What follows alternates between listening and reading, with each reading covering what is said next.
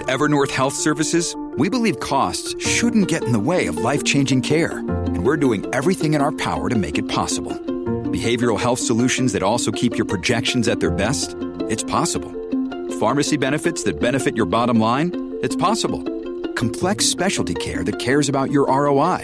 It's possible. Because we're already doing it. All while saving businesses billions. That's Wonder made possible. Learn more at evernorth.com/wonder.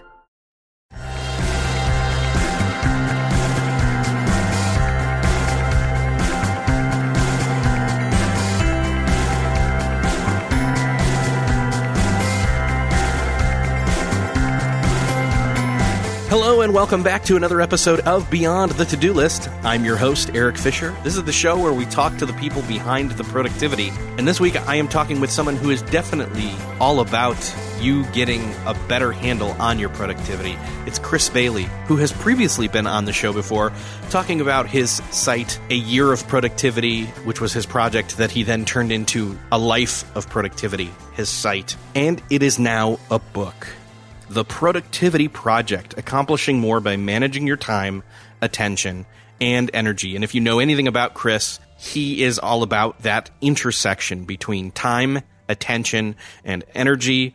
We go deep dive into all three of those topics in this conversation. I know you're going to love it. It is always a pleasure to talk with Chris and learn more about what he's learned by experimentation in the realm of productivity. So without further ado, enjoy. This week it is my privilege to welcome back to the show one of my favorite productivity people, Chris Bailey. Chris, welcome back. Wow. Yeah. That's pretty good. Well, here's the thing. I say it's my privilege to every single guest. Oh, so. You say that? Oh, okay. So it's not a specialized treatment then, is what you're saying. No, I'm saying every guest is special. Oh, okay. In their own special snowflake way. Exactly. Thanks for having me on again, man. And not in the Incredibles way where Dash says, well, when we're all special, no one's special. Yeah, everybody's special. Everybody is special, but or at least all your guests, all your podcast guests. It's not exactly because not every person in the world who is special, because you all are, gets to be on the show. Everyone else, it's kind of up in the air, right? It is. Yeah, man, just downing everybody right at the front end of the show. Yeah, listeners to this podcast are pretty special. They are. Anyway, we got derailed pretty quickly. It's like 10 seconds in. I know. It's pretty good. And that's much worse than last time. You were on a year and a half-ish ago at around episode 78. I did pull that up. I should have kept it up and said, but it's about, let's see here. You know what? There's nothing more fascinating on podcasting than somebody live Googling something, but I want to know specifically which episode exactly it is because why not? And they always say that they're going to edit it, but they never do. And I was right. It is 78. So if you want as long as you're good at talking over when you surf the internet, like I feel there are some people who can, because I listen to a lot of podcasts all the time. There are some people when they surf the internet, they can talk over it. They keep you engaged. They keep you entertained. And some people, I just totally lose them and skip the, press the 30-second skip. Yeah. So last episode you were on, it was episode 78. So beyondthetodolist.com/78. That'll take you to the first episode. It's not a prerequisite to listen to that. We are going to touch on a lot of different stuff that was in what was in that episode. But let's set up Chris and say you did a year of productivity, a year of doing a bunch of different self projects on, testing out all these different productivity theories and all that. And you have a blog called A Year of Productivity. Actually, you've changed stuff up. How have you changed stuff up? I know. I was going to say. I figured out when I finished the Year of Productivity, I gained a reasonable following, and I realized that, I could probably keep doing this if I really wanted to. And that's exactly what I did. Cause the whole, the Year of Productivity in a nutshell, in case somebody is too lazy to go back, cause it's a long process to go back and, scroll through a million episodes to download episode 78. But no, I gave them the link. They just need to go. They have the link. Yeah. So it's in the show notes. Right here, beyondthetodolist.com/78. That's so easy. And in the show notes. Okay, beautiful. Yeah, so after my productivity project, which was a year long, so hence it was called a year of productivity, where I conducted experiments on myself, I interviewed the gurus, I dove into the academic research. I figured I could keep doing it for a bit longer, so I changed the blog to A Life of Productivity, and at the same time really started hunkering down on a book project. It's called The Productivity Project, and excited about both of those things. So that is the key piece there is, and especially because you key in on really the three biggest and most important components of what productivity is, or how we achieve productivity, I should say. Yeah. And it's right there in the subtitle. It's, the Productivity Project.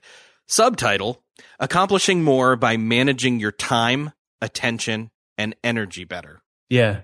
And that was one of the curious things. And it's one of these things where I didn't realize it during the project, but when I kind of stepped back to reflect on everything, I realized that everything I experimented with when it came to productivity and all the research that I stumbled upon fit into those three buckets. There was nothing that really fit outside of that model when it came to how much I accomplished over the course of every day. And then I kind of came to the realization, and I keep looking because I have this nerdy scientific mind for things that fit outside of this kind of model, that fit outside the model of time, attention, and energy, but I can't really find it. And I think these are kind of the confines of productivity, the constraints that we have, and the things that we have to manage over the course of the day. So that's what the book is about on a broader level, is about the best ways, the tactical ways. There's not too much fluffy stuff in the book to manage those three things. You're right. I mean, there isn't a lot of fluff. There's a lot of tactical. I mean, you set stuff up for sure. Yeah. Well, then it's fully tactical. The thing is, like, if you look at the cover of the book, not the galley cover that my publisher sent you, which is ugly as sin, but the actual cover of the book, which is it's really playful. And I think, that's the tone that I tried to achieve with the book, because the idea of the book isn't to make, kind of a dull academic looking thing. It was to make something that makes productivity accessible to more people. Because I think when it comes to the people who are really into productivity, you have the more sort of business efficiency minded people who really are into productivity, and chances are that includes me, that includes you, that probably encompasses a lot of the listeners that we have right now, that we haven't lost from the beginning portions of the podcast yet. Right. The podcast is still young, so we might lose them, but you have these business minded people, and then you have the rest of the population who sees productivity as something that's cold, something that's kind of corporate and all about efficiency, and almost a necessary evil to the way that they work, not something that is so central to the way that they work. And the argument that I try to make in the book is that, in as few words as possible to get more to the tactics, but that productivity should live at the center of our work. It's the lifeblood of how successful anybody is in the workplace, and it's the lifeblood of any successful corporation as well. Yeah, you're hitting it right on the head here, I think, in terms of the audience for the book, and even the audience that is, that makes up the listeners of this podcast, which I would describe as people who are trying to figure out, day in, day out, and week in and week out, how they can maintain a higher level of energy and accomplish things at work, at home, with their family. They either are drinking lots of coffee at times that they need to. They're then kicking back with an alcoholic beverage of choice per se, maybe in the evenings. Perhaps. They're maybe living for the weekend to take a break and unplug. Nothing wrong with that. Nothing wrong with a lot of these things, actually. I'm just trying to describe a more, full picture here. They maybe commute to a daily job. They maybe remotely work from home. But they're just trying to figure out how it is to move forward and improve, the quality of their life as it moves forward, and get the most out of their time without forgetting those most important tasks or relationships. Yeah. And the thing is there's just so much out there. If you Google productivity hacks, Lifehacker and Lifehack and all these sites will come up. And frankly, like what I found in the project, and we can dive into some of the tactics that work, is that so many of the productivity stuff out there, it doesn't work. I'd say for everything that does work, there is at least one hack, one productivity tip that doesn't. And so when it came time to separate the things that I experimented with that worked from the things that didn't, I found the pool of stuff that didn't work to be so much bigger. And the reason for that is, productivity is important, right? It drives how successful we are. But at the same time, for every minute you spend reading about productivity, you have to make that minute back and then some. Or else you're just looking at productivity porn, as people like to say. Right. And that I think is a key. When you look at the return on so much of the productivity advice out there, it's so much, there's so much gold out there too. So much low hanging fruit and also things that take some effort, but there's so much out there that will actually let us accomplish more. And this is something I've realized lately, but the difference between the least productive people and the most productive people is massive. The most productive people, it's not like they're 10 or 20 or 30% more productive than everyone else. They're 20 times more productive or 50 times more productive in how much they accomplish every single day. And I find that fascinating. Just what makes these people tick and what tactics do they use to get there? I find that so interesting. Yeah. Well, and what you're getting at here is it's multiplication. It's not just, hey, like you said, with the, if you could sit down and read something about productivity or, for example, listening to this podcast. Yeah.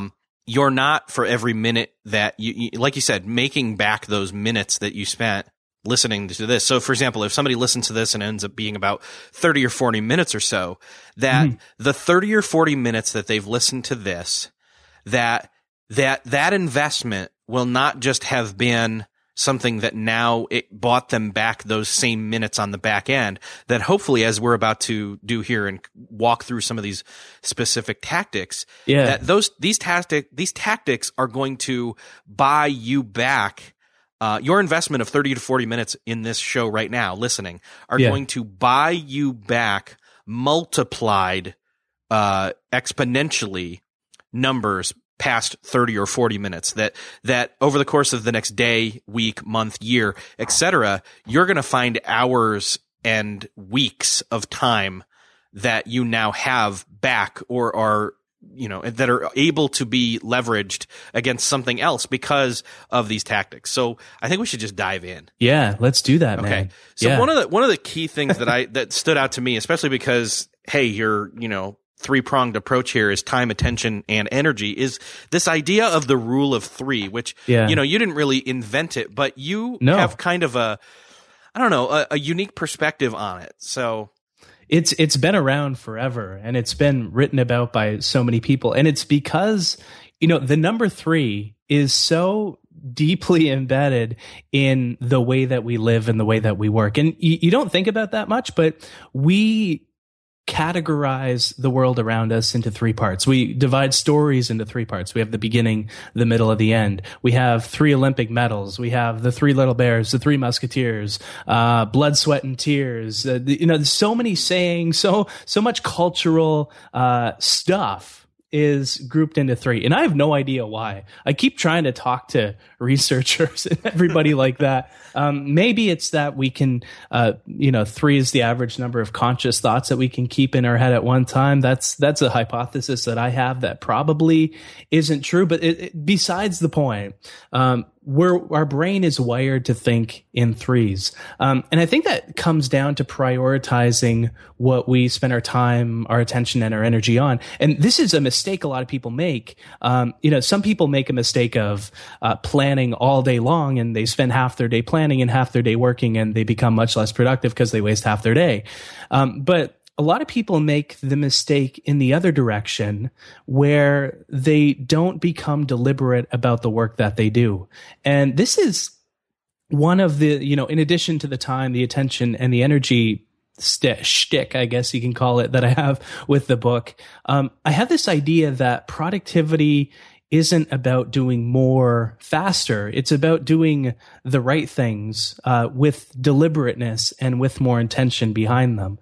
And this is something I came to realize in the productivity project that I conducted, is that's what the most productive people do. They don't only manage the 3 ingredients of productivity, they also step back throughout the day, at the beginning of the day, at the beginning of the week, to think about what they want to become more productive on, and so that they can work more deliberately towards those things.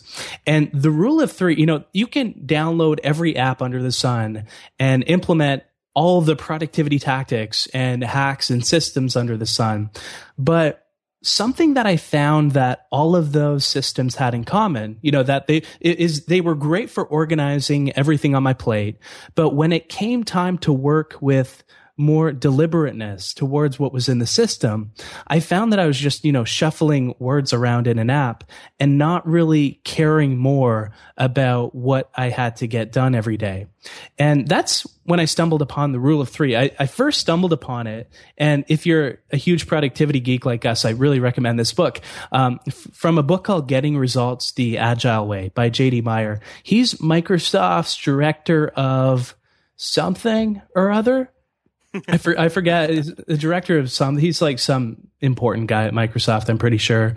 And the book is so simple in how it approaches productivity. And the rule of 3, I think, is the most golden of nuggets that I discovered from the book. And it's been covered by everyone from Gina Trapani of Lifehacker to, Leo Babauta? Is that how you say his name? Yes. Yeah. Did I get it right? I think, yes, you did. Okay, cool. Because when I was recording the audiobook, they like made me get every name right, and that's how I said his name. So that's good. And the rule of 3 is very simple. So at the start of every day, you fast forward to the end of the day in your head, and you ask, what 3 things will I want to have accomplished by the time the day is done? And it's so simple, right? And it's so lightweight, but you take that time to figure out what's important, but at the same time, what isn't important. And you separate kind of the important parts of your day from the stuff that isn't. But where I found it came especially in handy is when everything hit the fan, when all the crap hit the fan throughout the day, it kind of served these 3 things as a guiding light to, when I buckle down in the trenches throughout the day for what was important. And that's the rule. It's so lightweight. It's so simple. It doesn't take forever to plan it. You can use it in conjunction with other systems. But the key behind it, I think, is this deliberateness. And this is something that most of the tactics that I talked about, actually pretty much every single one of them, has in common, is they're not about doing more and faster. You still have to work hard. There are some people that say, working smarter is a substitute for working hard, but I don't totally buy that. But every tactic in the book kind of circles around that deliberateness that I think exists in the heart of becoming more productive. Man, that was a long answer. I'm so sorry. I would say, and this just came to me, so trademark. You heard it here first. Okay. I think that working smarter is a form of working harder. I think so. It's not. Again, we're trying to. Most people are saying, "Hey, work smarter, not harder." What they really mean is like, "Hey, how can I get this done better and faster without having to do as much work behind it? How can I get more ROI?" I think it's working smarter. Knowing how something works and knowing not just how it works, but maybe how you can make it work better or how you can make yourself work better is a form of working harder. So yeah, and anyway. I think the care and the motivation though you need, but yeah. I think, most motivated people also care about working smarter. So you kind of get that embedded in there too. Right. So I don't look at those 2 things as mutually exclusive. Still searching for a great candidate for your company? Don't search, just match with Indeed. Indeed is your matching and hiring platform with over 350 million global monthly visitors, according to Indeed data, and a matching engine that helps you find quality candidates fast. Ditch that busy work. Instead, use Indeed for scheduling, screening, and messaging so you can connect with candidates faster. I wish I had Indeed when I was in the hiring process in roles in the past because it is a slow, arduous headache of a process to find the right people people, or at least it used to be. Join more than 3.5 million businesses worldwide that use Indeed to find and hire great talent fast. In fact, in the minute I've been talking to you, 23 hires were made on Indeed, according to Indeed data worldwide. And listeners of the show will get a $75 sponsored job credit to get your jobs more visibility at Indeed.com/to-do list. Just go to Indeed.com/to-do list right now and support our show by saying you heard about Indeed on this podcast. Indeed.com/to-do list. Terms and conditions apply. Need to hire? You need Indeed. Mom deserves the best, and there's no better place to shop for Mother's Day than Whole Foods Market. They're your destination for unbeatable savings, from premium gifts to show-stopping flowers and irresistible desserts. Start by saving 33% with Prime on all body care and candles. Then get a 15-stem bunch of tulips for just $9.99 each with Prime. Round out Mom's menu with festive rosé, irresistible berry chantilly cake, and more special treats. Come celebrate Mother's Day at Whole Foods Market. This episode is brought to you by La Quinta by Wyndham. Your work can take you all over the place, like Texas. You've never been, but it's going to be great because you're staying at La Quinta by Wyndham. Their free Bright Side breakfast will give you energy for the day ahead. And after, you can unwind using their free high-speed Wi-Fi. Tonight, La Quinta. Tomorrow, you shine. Book your stay today at LQ.com. Yeah, that makes sense. When it comes to the rule of three, though, you're talking about like first thing in the morning for example, today, as we record this morning, I would have said one of the important things for me today is to record with Chris. Yeah. However, I already knew this was on my plate, on my calendar for days and days and days. And even weeks. And so it's like, that is it a visualization thing? Is it a reprioritization thing throughout the day? Is it, because I wonder, is the quote unquote magic in the, okay, this morning I woke up and then I decided what I was going to do or knew what I was going to do based on a larger list that you select from, etc. I think part of it is when you capture so much, so many of these systems, especially getting things done, it has you capturing every task under the sun, and it has so many you have so many projects, so many tasks going on at one point. And that's a part of it. But I think an equally large part is taking the time to understand the constraints that you have. And so, the three ingredients of product: time, attention, and energy. You only have so much of all three. If I'm doing a talk, a big speech somewhere, I'm going to have less attention to devote to the other things in my work because I'm going to be worrying about this talk leading up to it. No matter how much I speak, I seem to always worry about talks, no matter how good I think they're going to go. And so, keeping in mind the constraints, I think, is another huge thing, but setting out these intentions at the same time. So, on my list today, I had, I'm doing a lot of interviews these days about the book. So the first item on the list is rock the interviews with Eric and everyone else. The second one is finish boring accounting stuff. And the third is send off all the emails I have loaded up and written. One of those things was on my calendar, but the other two weren't. And I think it's a time to understand the constraints that you have in time as well, because some days my day is full of meetings and I don't have a choice but to spend time on that stuff and not much on other things. But I think it comes back to taking that time to just think about, and it takes, just a few minutes, what you're going to become productive on during that day.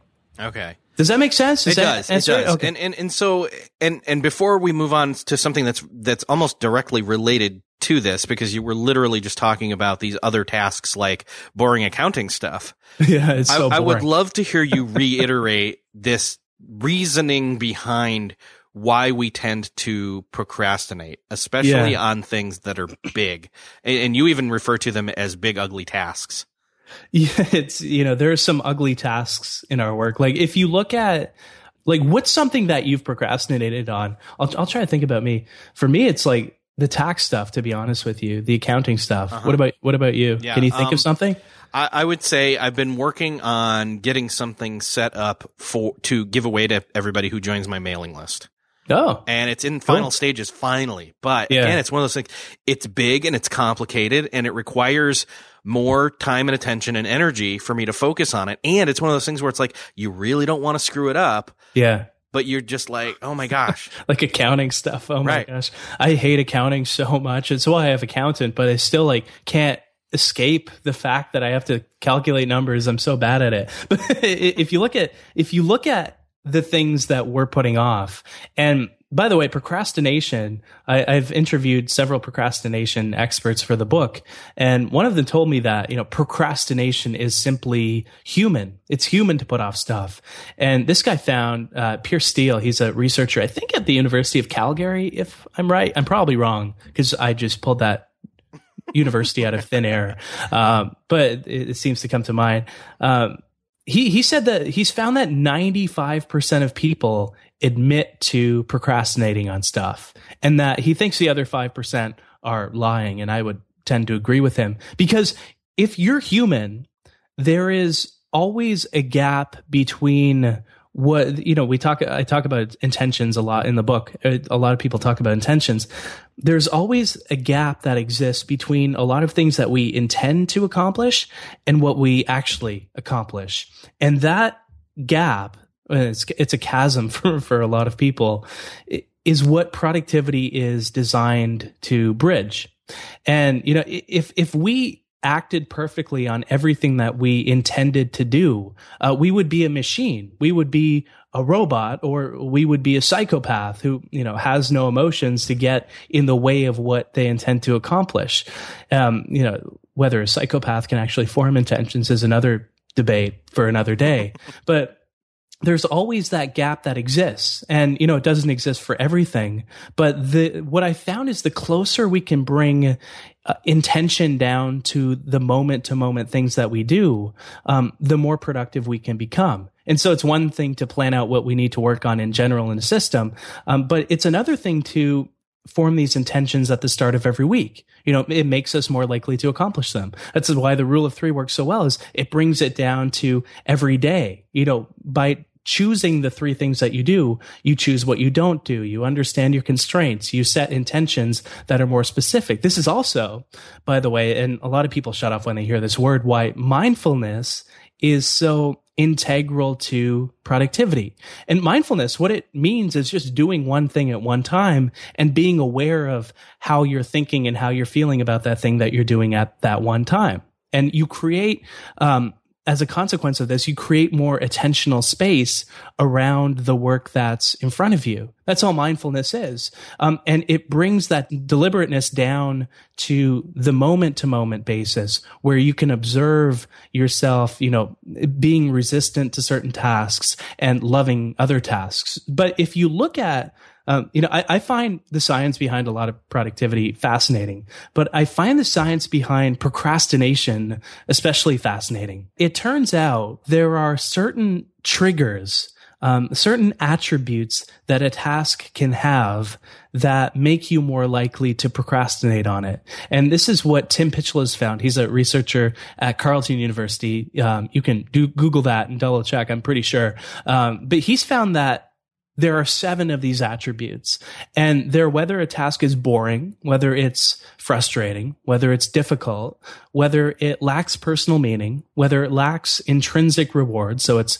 rewarding in and of itself, or it's ambiguous, or it's unstructured. And if you look at the 2 tasks that we're putting off, the newsletter perks for you, the boring accounting stuff for me, I'm looking up the 3 things that I intended to accomplish today, and it says boring accounting stuff. I wrote the word boring because, it's so boring. But both of these tasks have pretty much every trigger. They're boring, frustrating, difficult. Yours is meaningful. Mine isn't. I don't find giving money to the government meaningful. Maybe they're rewarding in and of themselves, but they're definitely ambiguous. They're both definitely unstructured. And this is why we've been putting them off.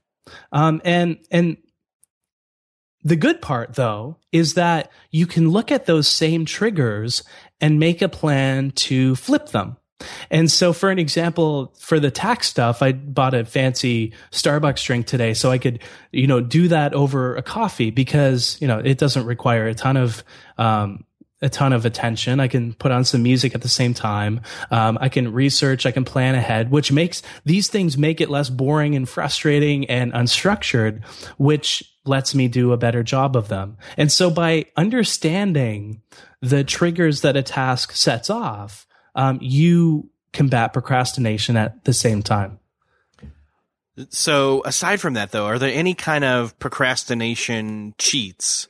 Say I'm, putting something off over and over again to make sure I'm at least getting something done. What do you suggest? I would suggest making a list of all these triggers that the task sets off. But another thing that somebody can do is procrastination is a purely emotional response to certain tasks. There's no logic in procrastination whatsoever. If there was, we wouldn't be procrastinating. And if you look at a brain scan of somebody who's procrastinating, you'll see that their amygdala, their limbic system, which is the instinctual, the lizard brain part of somebody's brain, is fired up, while the logical part of their brain is kind of, it's not doing much. It's doing a little bit, but not that much. It's kind of giving in to the emotional part of the brain. And, this is a huge thing, because by firing up the logical part of your brain, you can actually allow yourself to overcome that emotional part of your brain. So when you see yourself procrastinating on something, or I did this with this task because I found myself putting it off for a day or two. So I sat down, I made a list and a plan to flip them to make it more entertaining. I made a simple list of the costs of putting it off, and making a list of the costs of putting something off. It's a very simple tactic, but it's a logical tactic that allows you to fire up the logical part of your brain to overcome the emotional part of your brain. I find it, fascinating to start at the brain science behind a lot of this stuff and work backwards to the productivity tactics as opposed to the other way around. But I think the key is to be logical about how you approach procrastination, as difficult as that is, because, it adds to the challenge, right? Because it requires more energy to fire up that part of your brain when you're putting something off in this emotional state, but it really does work. So assessing that, one, kind of assessing the triggers, but also assessing like your emotional response even, and then looking and seeing, what's the detriment to me, even future me. If I don't do this, or if I don't do this now, or don't do this soon, is what you're saying is what's going to help us get out of that pit of not getting that thing done. Yeah, if you list kind of every cost under the sun, the financial costs, the emotional costs, the relationship costs, if there's no cost to putting something off, chances are it's not important in the first place. And so when you make a list of all these costs, it's a huge thing that you can do. One of the goals of productivity is to have that future me be a better person than the person you are right now. And one of the things that I found was fascinating, and I've even done this myself, so it was kind of cool to see somebody else doing it, is to send yourself a letter from, one, I've done it two ways. Send yourself a letter from future you to you now, and vice versa I've done. So cool. Yeah, that's one of my favorite tactics. And it sounds like it wouldn't work, but again, if you look at the neuroscience behind it, I don't want people's eyes to glaze over with the neuroscience, but the neuroscience behind this is fascinating too. If you found yourself in an fMRI machine, which is a brain scanning machine that measures the changes in blood flow in your brain, and you thought about your future self, and then you thought about, a couple minutes after thinking about your future self, you thought about, George Clooney or Angelina Jolie. I don't know any celebrities. Those are the only two that come to mind for the male and female. You would find something fascinating. And what you would find is that the two scans would be really, really similar. In fact, almost identical. This is what Hal Hirschfeld has found. He's a professor at UCLA's Anderson School of Management. I say that because I have the book open in front of me. There's no way I would ever remember that. But he conducted this exact study, and he found that people see their future self as no different from a total stranger. And it's really, and this is exactly why we do things like give more work for our future self by putting the aversive tasks off to another day, or, scheduling meetings or coffee dates with people we actually don't want to get in touch with in the future, or keep documentaries loaded up in our Netflix queue, or save. You're saying it's because we don't care as much to commit to something because it's the future self that's going to have to do it, not me. And it feels like we're putting off something for a total stranger to do. We don't imagine our present self having to do the work. And again, it's like the gap between intention and action. There's also a gap that exists between our present day self and our future self, whether it's a month down the line, whether it's half a year down the line. Like, just think about this example, right? If I asked you if you wanted to run a marathon with me, Eric, do you want to run a marathon with me 6 months from now? You probably wouldn't exactly say yes, because you can see that amount of time in the future. But if I asked you, and this is an extreme example, if you wanted to run a marathon 3 or 4 years from now, chances are you're a lot more likely to say yes, because you see that distant version of yourself to a total stranger. And so this is why tactics like writing a letter to your future self, there's an app that I love for the iPhone called Aging Booth. Have you heard of this thing? Yeah, I think so. It basically, you take a selfie and then you load it up into this app, and it shows you what you'll look like in 40 or 50 years. The result, and I have a picture in my office on the bookshelf that's framed of me as my older self, and people are usually a bit freaked out when they see that, but it's hey, is that your dad? No, it's me from the future. What was the app's name again? Aging Booth. Because it's a stupid tactic, right? But it totally works. Yeah. So what's the benefit here of writing that letter? It's that you no longer see your future self as a stranger, and you make that bridge between your current self and your future self. And, not everybody needs to do this. And I try to make that clear in the book. It's a fun thing to do, regardless of who you are. But if you are, if you don't procrastinate that much, chances are you don't need to do this. And it's not for everyone. But if you do find yourself procrastinating quite a bit, and you think about yourself in the future, and, you can't visualize yourself at all. And that's another thing that works, by the way, for doing this, is just, visualizing yourself in the future. And I'm not a huge fan of visualizations by most definitions of it, because they seem kind of corny. Mm-hmm. But this is one instance where I found that they really do work. Is just imagining yourself in the future and how putting stuff off today will compromise the success of yourself in the future, because you really are the same person. And so there's one measure of this called your future self continuity. And it's a boring name for something that's kind of simple. Is basically how much overlap is there between your current self and your future self. There's some people that see themselves as a total stranger, and there's some people that are quite in touch with their future self. And so if you find that you're kind of disenchanted with your future self, or you're kind of long lost future self, this might be worth doing. Firing up Aging Booth, creating a visualization of yourself in the future, or, writing a letter to your future. I included a nice awkward letter in my book from, future me, or to future me from my past self that people can enjoy. Well, and I think that's the thing, is we as human beings have this strange relationship with time. I mean, and the fact that, again, in the book, I found this fascinating, by the way, the fact that time zones, really as we know them now, did not exist prior to about 50, 80 years to now. Yeah. From now, in the past, I should say. Yeah.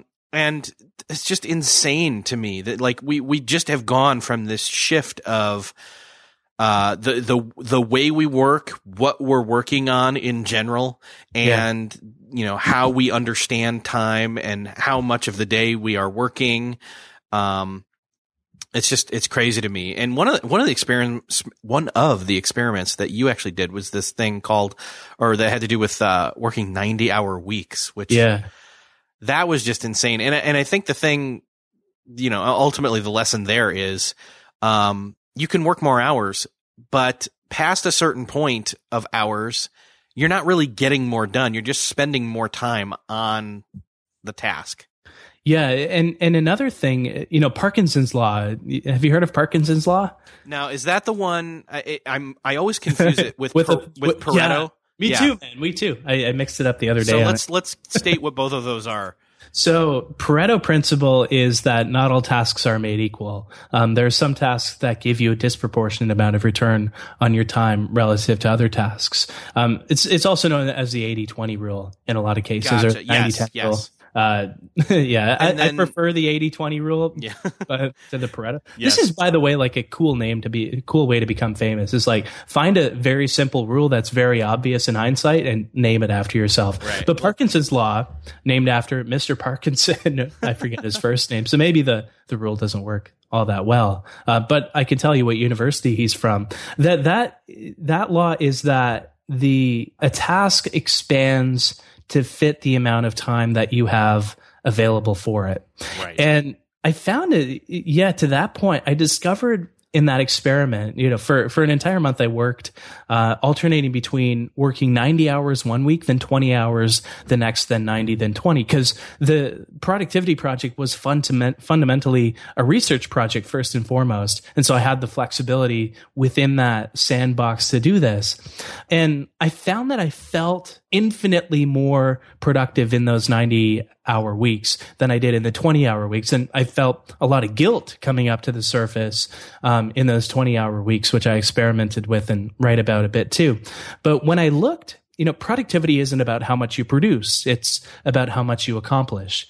And when I looked at how much I accomplished in both of these weeks, I found kind of the most surprising thing during my project. And that was that I accomplished about the same in both of those weeks. In the 90-hour weeks, my work expanded to fit the amount of time that I had available for it. But the other thing, in addition to this rule that I discovered, was that there's this deep relationship between your time and your energy. And, let's say somebody phones you up, Eric, and says, that contest you entered, a few weeks back, you won and you're going to Australia tomorrow. I would imagine that you would somehow find a way to get the rest of the week's work done leading up to that surprise trip, because you would have no other choice but to expend more energy over that shorter distance of time. And I found the same thing held true, in the 20-hour weeks. Not only did I prevent the tasks in my work from expanding to fit how much time I had for them, but I forced myself to expend more energy over a shorter distance of time in order to get everything that I had to do done. And this is why the marginal returns on spending more time on our work past the point of 35 to 40 hours are very, very low. It turns out that for every hour of overtime that you work past 35 or 40 hours, the actual amount that you accomplish keeps diminishing and diminishing until I think it's something like 3 70-hour weeks. You accomplish no more than you would have working 40-hour weeks. And it's because you allow your work to expand and you do more busy work, and also you expend less energy. Another cool thing that I discovered was that by shrinking the amount of time that you spend not only on your work in general, but for specific tasks in your work, you can expend more energy on those as well. So for an example, if you have that, those boring taxes to do, or, that newsletter job that you are putting off as well, instead of, in addition maybe to flipping the triggers that they set off to listing out the costs of doing not doing those things, and getting in touch with your future self, shrinking how much time you spend on it. So instead of saying, okay, I'm going to spend the entire afternoon doing this newsletter job, or I'm going to spend the entire afternoon working on my boring accounting stuff, you say, okay, I'm only going to spend 90 minutes today, and I'm going to aim to get the entire job done. It has the same effect where by shrinking how much time you spend on it, you force yourself to expend more energy over a shorter distance of time in order to get everything done. And, you mentioned a bit of when we didn't keep track of time, in the Industrial Revolution. That's when we started tracking everybody's time, because time became money. There was a direct correlation between how much we produced and how much we accomplished every day. Because we did factory work, if we worked 12 hours, we would get twice as much done as when we worked 6 hours. But the thing that has shifted with knowledge work today, when we transition from working in factories to working in an office environment, is that productivity makes the difference between somebody who accomplishes a lot and somebody who accomplishes a little. So if you can't focus on your work, for an example, if you're constantly distracted or interrupted or, wasting time on the internet or procrastinating, you're going to get a fraction of the amount of work done as somebody who brings a lot of focus and a lot of energy to your work. That's what has kind of shifted, right? Is when we went from the factory to the office, it was not only our time that was relevant, it was also how much energy and attention that we bring to our work that has become relevant as well. I think that's one of the reasons why it makes so much sense that we do kind of these tests on ourselves and look to see, what is it I'm spending my time on? How am I structuring my week? How am I filling my day with 5 things instead of 3? Because then suddenly it's like, not only do I have to do these 3 things, but I get 2 more. But if I only chose 3, to kind of bring it back around full circle here, if I only chose 3, then I can make sure that, and again, let's take those 3 things. Let's take the rule of 3 and compare it to Parkinson's, because here's where I see a conflict, and tell me how we fix this. If we only choose 3 things, but we've got 8 hours or more, or maybe you're saying we need to choose less than 8 hours, whatever. But by the way, where I'm going with this? Just a point on that before you finish the question. I'm not railing against crunch time. Crunch time is essential. Working long hours in order to ship an important project, it's unavoidable. And sometimes it would even be foolish to go home instead of working an insane week to ship an important project. Yeah. But what these studies back up is that beyond a week or two, there is this cliff that your productivity begins to fall off of. I just wanted to add that kind of asterisk to that point, because there are certain cases where it's essential almost, but in the long term, it can obliterate your productivity. And, the same is true in your personal life as well.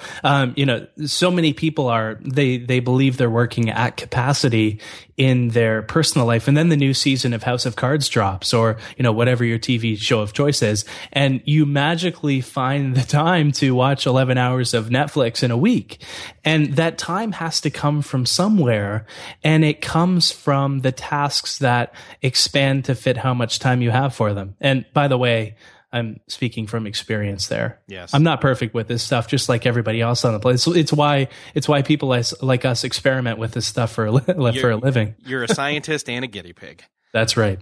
So sorry, what was the question I rudely interrupted? Well, you know what? I think what the answer was, I think what it came down to is, again, the idea behind choosing only 3 things to do for the day. Some would say, well, if I'm only choosing 3 things, then that means I'm allowing 3 tasks. Using Parkinson's law, I'm allowing 3 tasks to expand to fill my full day. This is kind of one of the more interesting things about the rule of 3 is that over time, at first you may overshoot the 3 things that you do, and then the next day you might undershoot them and not accomplish, only accomplish one of them. But over time, and this is something that I found surprising, it allows you to see how much capacity you have to do work every single day. In that you can understand how well you can manage your time, your attention, and your energy in order to get stuff done. And so you can understand the limits that you have every day, in addition to understanding the constraints that you have. And by the way, it's not as if, I recommend spending every single minute of every single day on only 3 things. There are the minutia of the daily work, but the key is to pick the main kind of wins and accomplishments that you'll have at the same time. So if anything, I think it helps combat against the tasks that expand to fit how much time you have when you take that step back and, understand, okay, I way overshot my tasks the other day. I had more in the tank. I underestimated myself. So maybe I'm going to up it a bit today. And kind of over time, you find that equilibrium to how productive you can be, which I find is fascinating, because then you can push on that equilibrium by, doing some of the tactics in my book or in other places to get more focus and get more energy. So, it's like that idea of shrinking your work. You expend more energy instead of more time on your work, or you expend more focus instead of more time on your work to accomplish more in the same amount of time. Because ultimately, if you look at the 3 ingredients, there are ways to get more energy and there are ways to get more attention, but there are no ways to get more time. The time element is the most constrained of the 3. And so that, I think, is what these tactics have to center around. For the last 13.8 billion years, time has ticked on at a consistent rate. And that won't change. You'll always have 24 hours in the day. But what does fluctuate, certain things demand your time, of course, but what does fluctuate is how much energy and focus that you have. And I think those are the things that are often overlooked in so many books about time management.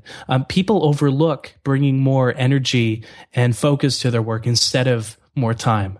I think it's a great place to stop. I know that there's so much more we could talk about, and there's so much more that even in just this conversation, and again, beyondthetodolist.com/78 callback, the 2 conversations you and I have had on this podcast still do not equal probably half of what's in the book. So the book is, I don't want to go too deep into selling mode, because just tell people where to go get it.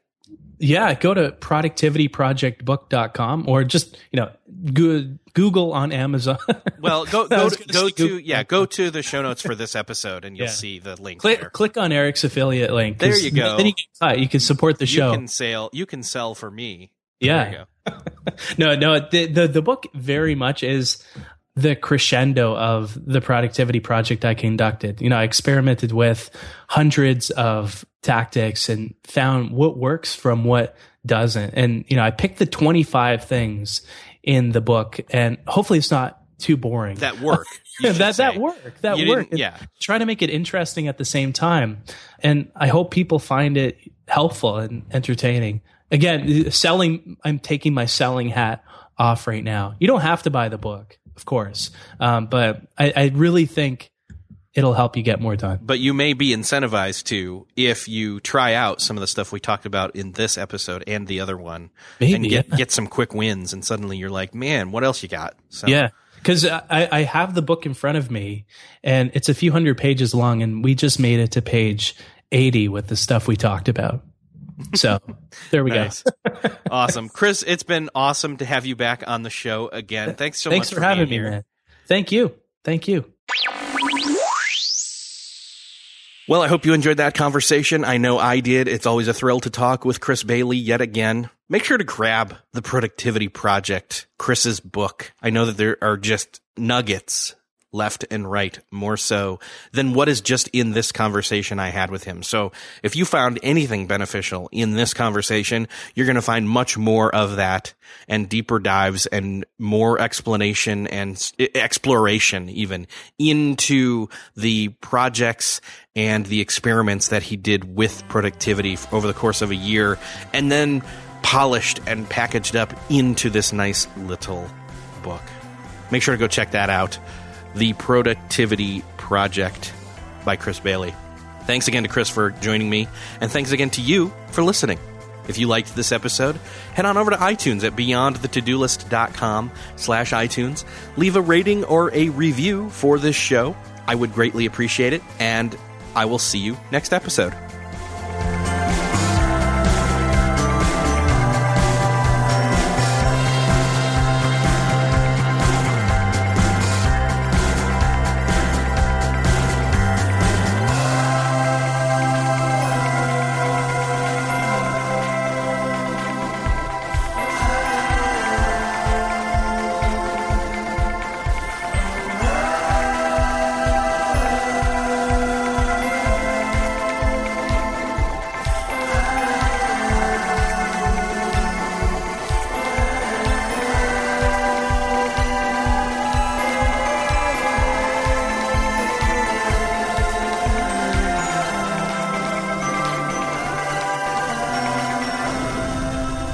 Beyond the To-Do List is a proud member of the Noodle Mix Network. Find more of our award-winning and award-nominated podcasts to make you think, laugh, and succeed at noodle.mx. Learn how to podcast. Theorize over the TV shows Once Upon a Time in Wonderland, and Under the Dome. Laugh with our clean comedy, delve into science fiction and philosophy, learn critical thinking from movie reviews, and more at noodle.mx.